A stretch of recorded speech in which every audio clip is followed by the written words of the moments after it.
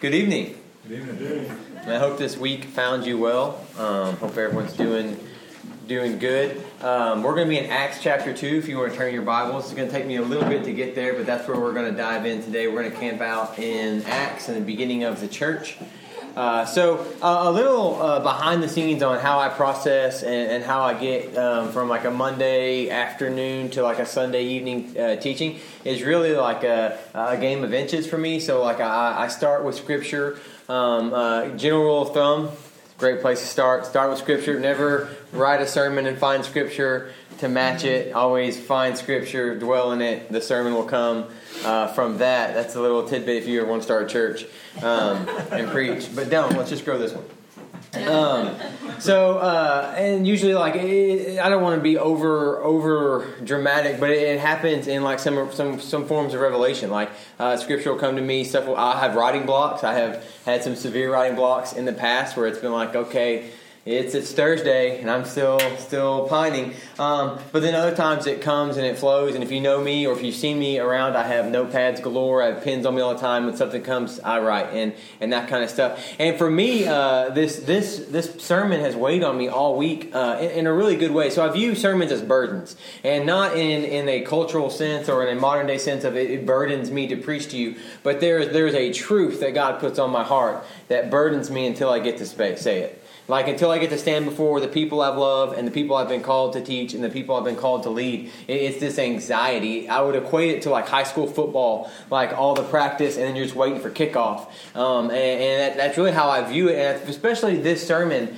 this week has really resonated with me since probably Tuesday night, Wednesday morning. And it's because it's going to surmount around the church. So we're going to continue in our identity series. And why we do our identity series in the beginning of January, in the beginning of the year, is because we step into that space of where everyone already feels that tug to reorient themselves or to reorient their lifestyle, their health, their finances, their family, their religious goals, all of those things. We try to step into that space and say, hey, we want you to be the best version of yourself, but inside the confines of who God has called you to be. And we want to help you in that endeavor by helping you clearly identify yourself as a child of God. So at Trinity Church, we're always going to start with our identity. We're always going to start with love God. It's going to lead us to loving others, and it's going to help us land in making disciples. All of those things are always going to be true of God's church. They're always going to be true of Trinity Church. And then we're also going to just add on to that like the church. So today we're going to talk about what is the church, who instituted the church, how does the church work, how does the church move and act, and what is the church. And for me, it weighed heavy on my heart because there's so much beauty in that. The fact that we started God's local church a few years ago, and we were able to kind of start it from nothing. So a lot of what we do has our DNA and our imprint. But in actuality, we're just fulfilling the call of God. God laid out a blueprint in Acts that we are still enacting today. We are not reinventing the wheel. If anything, I've joked a lot that when I took over, we became a boringer church. I'm a boring person. Like I enjoy opening and just exegetically working through stuff. I've probably never flipped a switch in any of y'all's brain and been like, I didn't even know that historical fact. That's so crazy. It's been like, yeah, Tim, I kind of know it. Thanks for continuing to dwell on it. And that's just the kind of guy I am. Like I'm just gonna hit you up with the truth that's been put on my heart. It's not going to be anything crazy, but it's going to be truth. It's going to be gospel-centered messages. It's going to be gospel-centered study. We're going to sing corporately, and we're going to occasionally take communion together as the body of believers, and that's just what we have called ourselves to be. But I don't want us to ever mistake the fact that we are not reinventing the wheel, but we are following in the footsteps of the forebearers of our faith. We are enacting what God has called us to do. And He called the first church in Jerusalem in the book of Acts, as Luke notes how they are living and how they are communicating and how they are communally living and how they live out their life, isn't so much different than how we're doing it in 2019 in Dallas, Texas. And it's not by happenstance, but it's by faithfulness. So there's a group of faithful people in Acts that are living out God's will. And I am absolutely elated to be a part of a faithful people in Oak Cliff, in Dallas, Texas, that are living out the same calling to the same God, but more importantly, for the same mission. Throughout this sermon, the next sermon, every sermon I ever preach to you, every sermon that Jamin brings to you, I want you to remember that the mission never changes. You bring the lost to the throne of God. And we're going to continue to hit that up. We're going to see how that plays out and what that looks like. But that's been on my heart, mostly because I love y'all so much. I want to preach truth to the people that I love, but I think it's truth that we need. It's truth that we have to be continually reminded of. So as we continue through this identity series, I want us to always understand that we are not educating for academic knowledge. Academic knowledge in of itself, just for academic knowledge, is trash, garbage, and a waste of time. But knowledge about your faith that spurs you on to live and live out that faith is beautiful truth. So if I just teach you some cool things about the Bible and you go home and just say, that was cool, and move on to the next thing, I failed you. And the Spirit can't move in that. But if we rest in our identity and that knowledge of our identity spurs us on to live out our faith, spurs us on to bring the lost to the throne of God, spurs us on to proclaim gospel truth, then we are living inside the will of the God, and the Spirit will move inside of that. And it's a beautiful thing. One of the first things I want us to know, because this is more of me just playing out some of my Sunday school, like let's knock the dust off. Maybe I learned it in Sunday school, but it wasn't true. You do not go to church. You are the church. Right? That's something we have to start off from day one. We have to understand that the church is a body of believers, a faithful person. In Greek, the word church is actually translated to ekklesia. And ekklesia means a called out assembly. And one of the things that I'm going to continue to harp on throughout today's sermon is that you are a called people. You are the body of believers. You are the bride of Christ. This room is the church. This just happens to be a building. We've met in other buildings. We may move in other buildings as God calls us, but we will continue to be Trinity Church because this room is the church. You're a called out assembly. You're a faithful brotherhood and sisterhood of believers. And there's peace in that. There is peace when you realize you've been called here and you're not doing your own bidding. There's peace for me when I realize, hey, the pressure isn't all on me. Yes, you look to me for leadership, and yes, I pray I lead you well. But the pressure of what's going to happen, are people going to show up? Are they going to make professions of faith? Are they going to rededicate their life? That's not on me, that's on the Spirit, but you've been called here. You are not here on accident. No one here just happenstance their way into Trinity Church. This is a room full of faithful believers that God has called for a specific time, place, and purpose because the mission never changes. So the best thing to do when you're thinking about what is the church about, where did the church start and what we should do, we should always come back to Acts, right? That's the New Testament church. That's the birth of the church. If you want, turn to Acts chapter 2. We're going to be verses 42 through 47. Before we stand and read, I'm just going to give you a little prequel to this. So Jesus has spent his 40 days on the earth after he rose from the grave. He's been teaching. He's been continuing his teaching with the disciples. He's been loving on his brethren. He just ascended on the day of Pentecost. The Holy Spirit has now descended on the earth. He is dwelling and sustaining the brothers and sisters. They are getting to work immediately. I love it. One of the first things they do is replace Judas in Acts because it's not a sign of like, man, we're just super pissed at him, which they probably weren't super happy with him, but it was a sign to me, and every time I read it, they understand there's work to do, and we got to fill our ranks. It's a next man up scenario. Yes, we lost one of our brothers, but yes, Mathis is going to take over. He's going to fulfill that, and we're going to get to work to build God's local church. Right after that, you see one of my favorite things to look at is Peter when on the day of Pentecost, when he just starts railing. So Peter was a passionate preacher, and he liked to front people out. And one of the beautiful things that you can find in the book of Acts, if you read it in accordance with a gospel. So if you read a gospel and then transition directly into Acts, you see gospel transformation. So if you read the Gospel, so we just finished the Gospel of Mark prior to the book of Colossians, and we were in Mark for a long time. We were in Mark for like 2 years, but I feel like we did it well, and I hope you remember some of it. So in Mark, you see constant failure and constant weakness and constant timidness from the disciples because they just weren't quite bought in yet.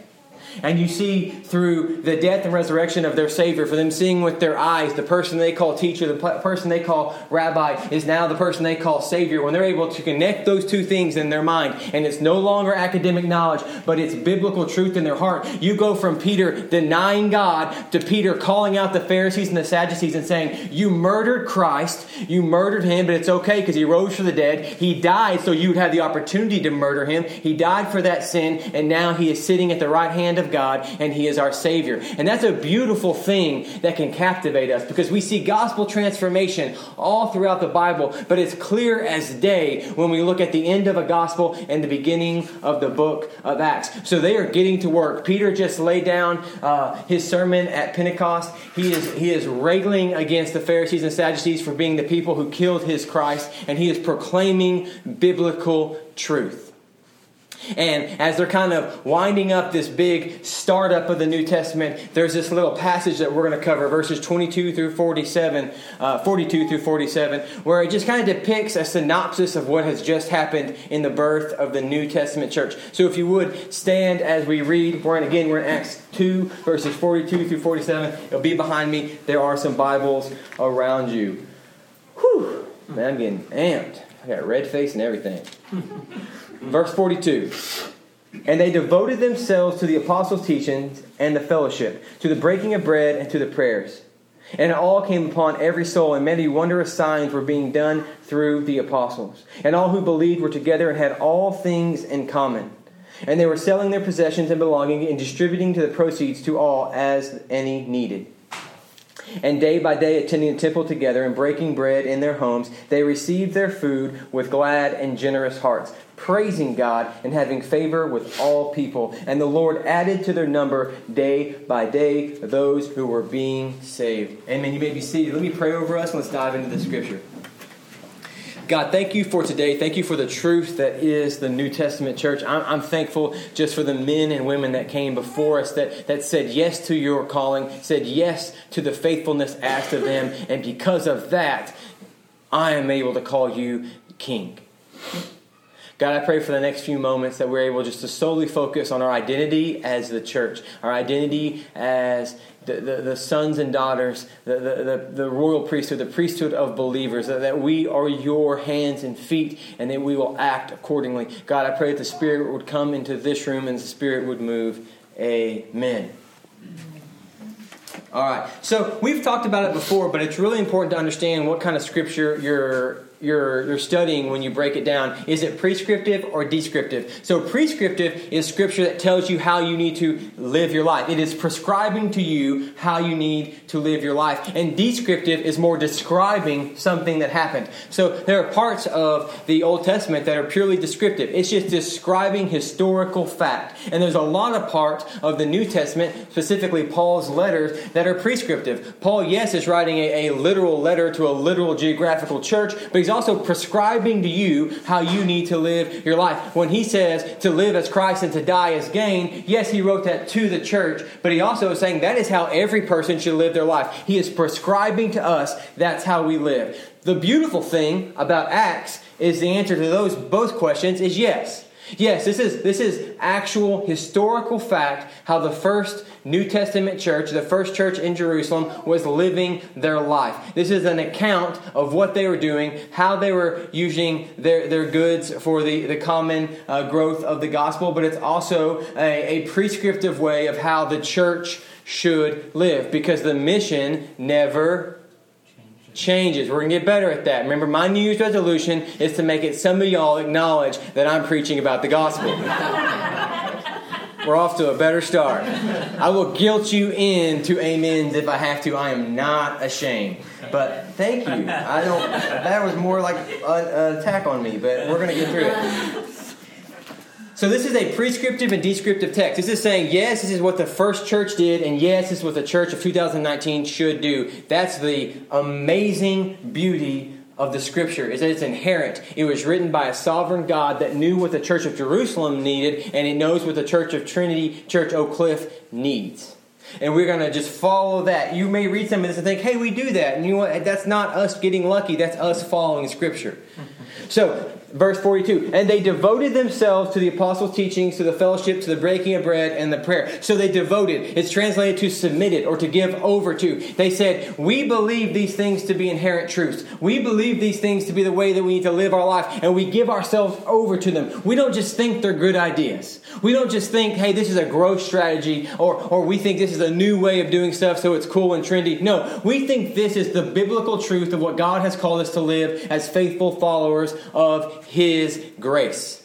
So when we read this, you just say, we devote ourselves to this. We give ourselves over to this. We submit to the apostles' teachings. So the apostles' teachings were literally the gospel of Christ. Christ spent His earthly ministry educating and equipping these men and women. Not there weren't apostles who were women, but they were followers. To understand His gospel, to understand His truth. He was the consummate teacher. He gave examples. He taught with parables. He lived the life that He was calling others to live. He was the consummate teachers. So the apostles were literally teaching what Christ had taught to them on His earthly ministries, and then 40 days after His resurrection. All of that time comprised of the gospel of Christ, and they were teaching the New Testament church the ways of God. So they also gave themselves over to the fellowship, which is the sharing, participation, the doing life together. We do a lot of that, and I'll be honest, a pat on the back, we do that well. This room has come together in ways I have never seen people come together outside of divine providence from God. This room has carried each other's burdens. This room has cried together. This room has partied together. This room has watched each other's sick kids together.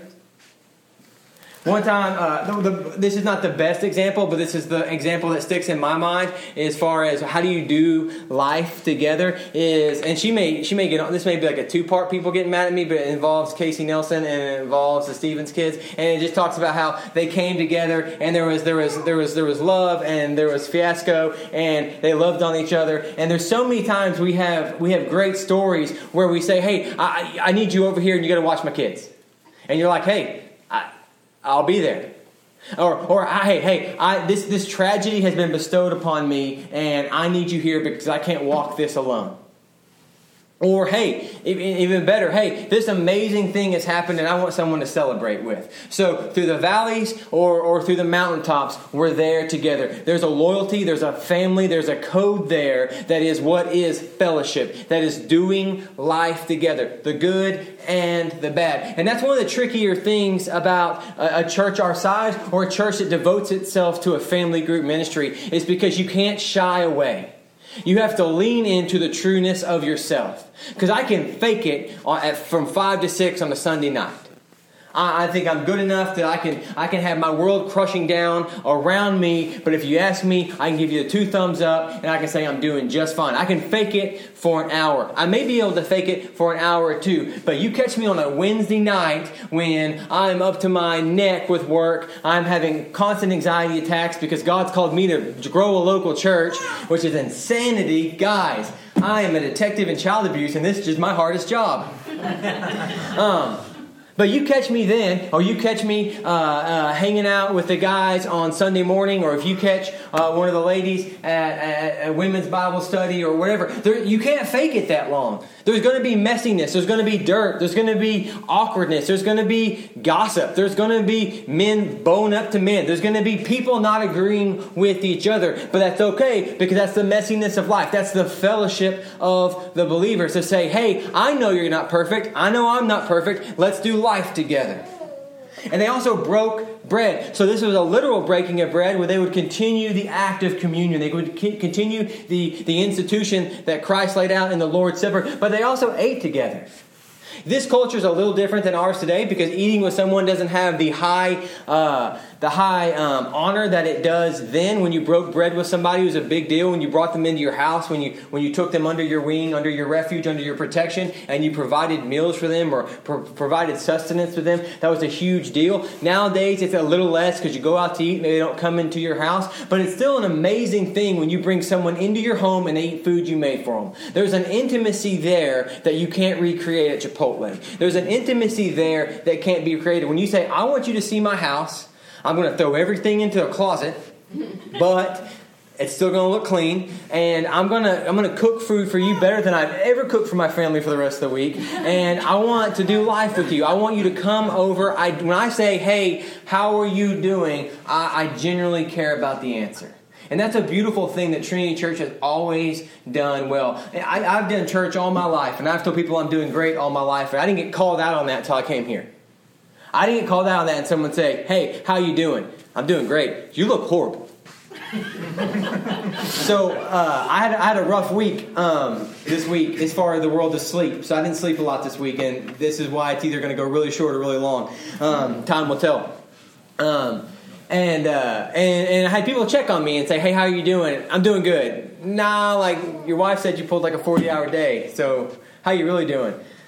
"Okay, yeah, I'm thrashed. I'm done. Like, I got nothing left." It was to the point yesterday where I was going to do a video pumping up this sermon, and my wife said, "So we're either going to have to get you some eye drops and some chapstick, or we don't need to do a video." And that's what a decade of marriage will do, because she meant that with love. She understood it was a rough week. General rule of thumb, if I'm having a rough week, there's a kid having a rougher one, so you just kind of bow up and get it done. But she, with love and with people around me inside this room, she said, "Hey, we'll do a video later about another about another service. Let's not do one today." And you're like, I got to get home and get some eye drops and some lip chat. So they also dedicated themselves to prayer, which I feel like that gets oversaid and underdone, overexplained, undercommitted to all the time. The fact that they actually got down on their knees and they prayed for discernment. They prayed for the will of God to be known. They prayed for the growth of their church. They prayed for the growth of the gospel. Because here's the best growth strategy Trinity Church will ever hear, and it's the growth strategy that brought a small home church in Jerusalem to the biggest undertaking in the world that is Christianity. It was these tenets. It was the fact that they wanted prayer. They actually cared about something so much it brought them to their knees and they prayed about it. And here's the truth about prayer. If what you think you care about hasn't brought you to your knees in prayer, you actually don't care about it. If what you are saying you're about, or what you're saying you want to be about, hasn't brought you to constant prayer, then you don't want to be about it. In verse 43, and all came above them. So there's a difference between the Spirit being in you and the Spirit being upon you. It's a very literal translation thing that we don't have time to debunk. But the Spirit is in every believer. The Spirit to give you powers to do some of the things they would do is more of a Spirit upon you. We can flush that out at a later date. But there were some crazy, beautiful things happening in the church at that time. And it's not supposed to wig you out. It's not supposed to freak you out. I know 2019, we're non-denominational, but that really just means we're like half Baptist. And when we start saying the Spirit's moving, you're like, "Tim, if you do a backflip or start talking in Arabic, and we know you don't speak Arabic, we're all leaving. I don't care what it means." No, I'm saying there were beautiful things happen. The Spirit came about them and upon them and gave them powers to profess the gospel, profess the truth, and grow the local church. The Spirit has come in this room. I've seen the Spirit move in this room. I've seen the Spirit move in the life of this church, and He's done it for the growth of this church. So don't worry, it's happened to us. I just haven't done a backflip yet. I'm never doing a backflip. That's not happening. So they had all things together. So they lived life together. They had all things in common, and they were selling their possessions. This is not the birthplace of biblical communism. This is a voluntary communal lifestyle saying our possessions, our ideas, our stuff all come secondary to the growth of the church and the spread of the gospel. We have all things in common. That didn't mean there were a bunch of groupthink going on. Everyone in here is on the same page when it comes to the gospel of Christ. But other than that, it's a very different room. He agrees, whoever that was. It's a very different room. And there's nothing wrong with that. It's nothing wrong for us to all have different jobs, different ideas, different vibes, whatever have you. It's okay as long as we never lose sight of the fact that whatever binds us together, which is the love of Christ, is stronger than anything that could ever tear us apart, because the mission never changes. I'm going to throw something at you. Every one of you knew what was coming next, and everyone was like, So when I say the mission, from here on out, you say never changes. Like, I didn't even feel like we had to make flashcards, but we're going to do it. So, but they were living life together. They understood that what their calling, what their purpose, their desire to grow God's church came first. And everything else found its own place in its own way. What bound them together was stronger than anything that could tear them apart. Paul writes about this in Philippians when he's encouraging people to strive together side by side. There's a beautiful unity there. And I realize we're very different, and that is a calling, that is a beauty. The fact that if there was all a bunch of Tims in here, no one would ever shut up, and we would never get anything done, and we wouldn't be able to work any of this technology. That would be horrible. But the fact that there are a lot of people different than us means I get to talk, which is great. I love it. And that we actually have a computer that works. So God has called each and every one of you to this room with your differences, with your abilities, with your callings, understanding that your one true calling is to pursue the growth of the gospel, but you will do that in different ways. And they continue to break bread, and they continue to praise God, which is just open corporate worship, which we do beautifully. Thank you, Kelsey and Adrian, for leading today. And lastly, but most beautifully, people were being saved. It would be a really weird passage if at the end of it, it just said, and things kind of worked out okay.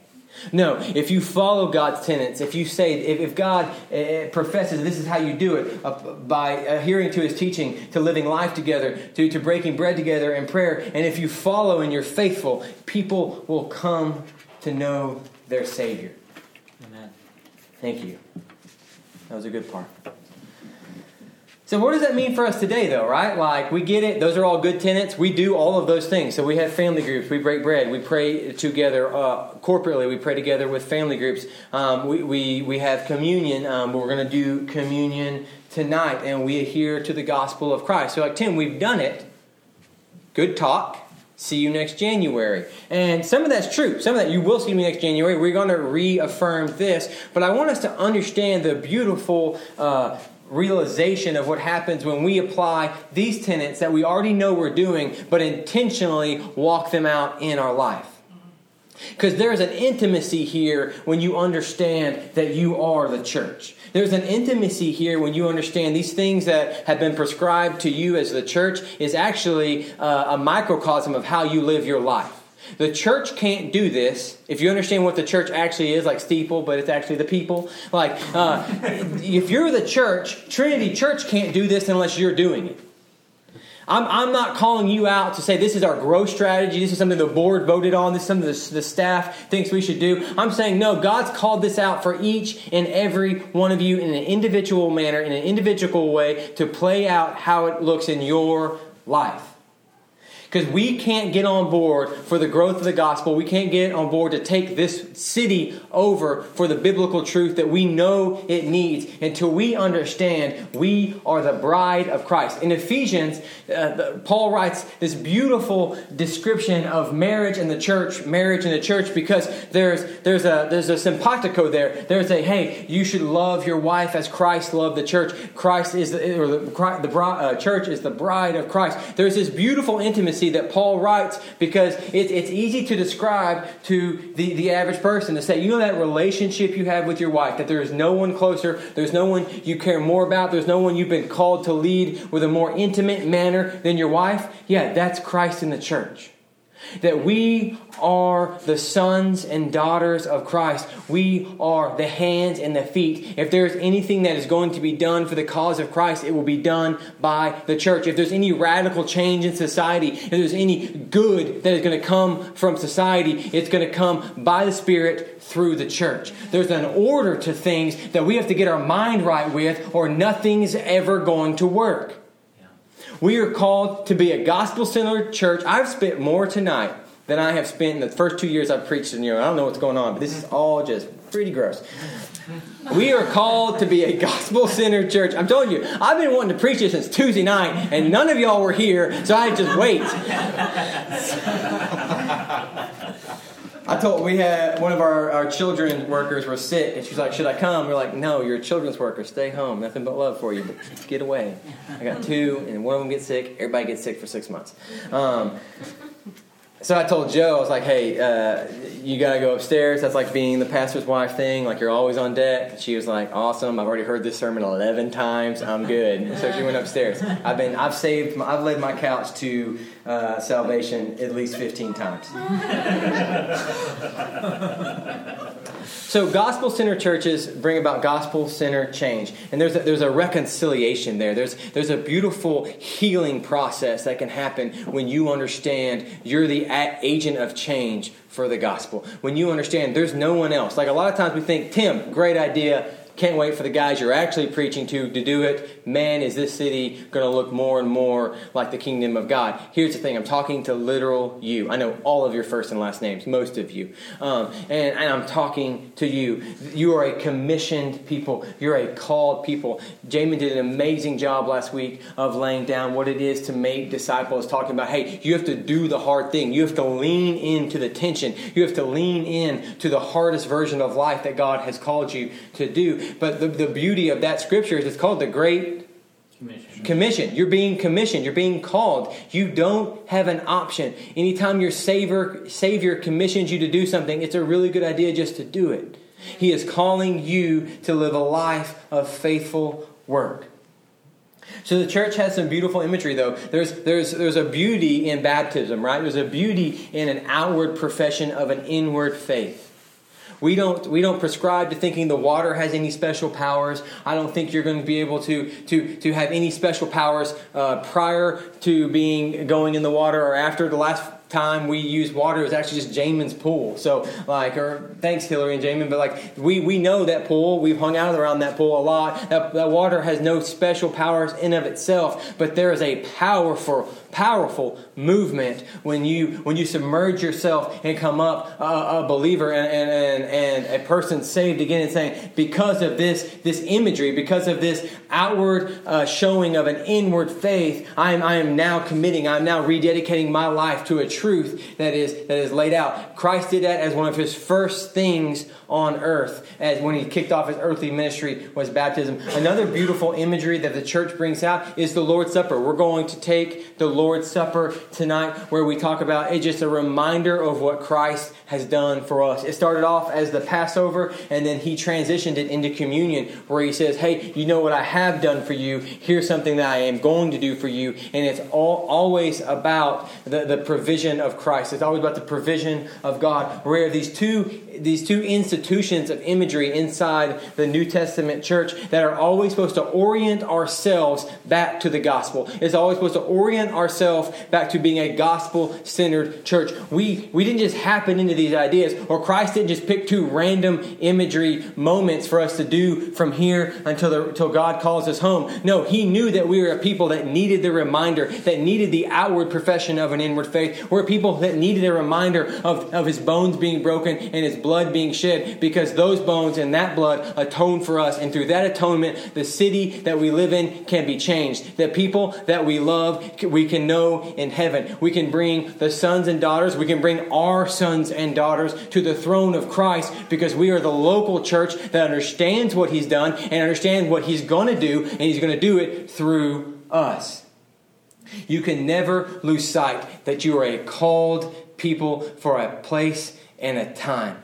You have been called for North Oak Cliff. You have been called for Dallas. I don't want to limit us. You have been called to North Texas and the world. I don't know where your reach stops. I pray it knows no bounds. But wherever you are at, wherever your influence is, wherever you're able to speak truth, you speak truth in the gospel. You are called for a time. You've been called for 2019 to grow this local church. There were a lot easier times than now for you to deuce out, and you didn't deuce out, so I'm going to assume you're all ride or die. And I'm going to hold you to that. And the beauty of that is you know who you've partnered with. You know that what we're about and what we're about to accomplish for the cause of Christ. There are beautiful things happening here. There's like a vibe in this room. There's a vibe around Trinity Church that there is the Spirit taking over and the Spirit is moving. There is a resurgence of energy. There's a double down in faith. There's a double down in people saying, hey, this is where I want to call home, and I am excited to see what Christ is going to do. Because the society we live in needs the church. I need the church. I need you guys. Some of you need me. Some of you not as much, but it's cool. Just keep me around. But the world we live in needs the world we live in needs the church, because the world we live in is broken and it needs the entity of Christ to speak truth to it. This week rocked the Roundtree House. So if you haven't got on social media in the last week, let me inform you. There was a big deal that really hit the core of the pro-life movement this week coming out of New York, where New York has now legalized abortion up into the point of birth out the birth canal. And I love my wife, and I love her passion, and I love everything about her. So she is a woman who was born to a courageous, strong, beautiful woman who, at a very, very young age, out of wedlock, and would have not been thought twice at that time for her to say, this needs to go another way. And I think because of that truth, one, I hold my mother-in-law in the utmost highest regard, and the topic of abortion is always going to hit a little harder home to my wife. And two, my wife is a NICU nurse, so she has held plenty of 21 to 23-week-old babies and slowly but surely nursed them back to health. So she came in, and I knew that this topic had busted on social media and in the news. I'm not a huge social media guy, but I do know current events. I knew it was a big hit. I knew it was going to be a topic of debate, and mostly it needs to be a topic of where does the church stand on it. And she came in and said, hey, so I kind of did something. You may want to see social media. Let me know if you think I should have taken it down. I'm like, oh, when did you post it? So it was actually 2 days ago, and it's actually, I didn't think it was going to get the traction it did. And I'm looking on, oh no, because we've had these before. I'm oh, this is not great. And she gets on and I've never been more proud, where she just beautifully spoke truth into a very, very complicated system, but it's a complicated topic, but it's a topic that we have to understand. And when I say we are a gospel-centered church and we are a gospel-centered people, we have to be about the truth. And you can't stand for the truth if you don't know the truth. And that's really the whole idea behind the Identity series. We want you to stand firm in your identity with Christ, but we also understand you can't do that if you don't know your identity with Christ. So to say that Trinity Church is a pro-life church would be a vast understatement. We are absolutely of the belief that every life has intrinsic worth. From the moment of conception, that person, that boy or that girl has intrinsic worth because of the belief we have in the Imago Dei. The fact that person was made and formed in the image of God. Yes. But here's another side of it that the church has swung and missed on for a long time. We believe in the Imago Dei, period. So I don't know the women's story in this room, and I don't know the men's story in this room, and I don't know if you've had an abortion in your background. I don't know if it's touched your family, or if it's touched you personally, but I can tell you this is not a room for shame. Amen. Yeah. This is a room for love. Yeah. The church absolutely loves you because we're pro-life and you're a human. Mm-hmm. And I can tell you right now, God didn't call you into this room to shame you. God called you into this room to redeem you. Amen. And no matter what you've done in your past, God is here for you. No matter what you've done in their past, Trinity Church is here for you. Too many times we've lost sight of the fact that we are going to we're going to claim that we are pro-life, but refuse to redeem the side effects of someone who may have made a mistake and not landed in where they wanted to on the side of abortion. And I'll be honest with you, some of the stuff that's happening around our country blows my mind. The difference in the womb and the birth canal is the difference between abortion and capital murder.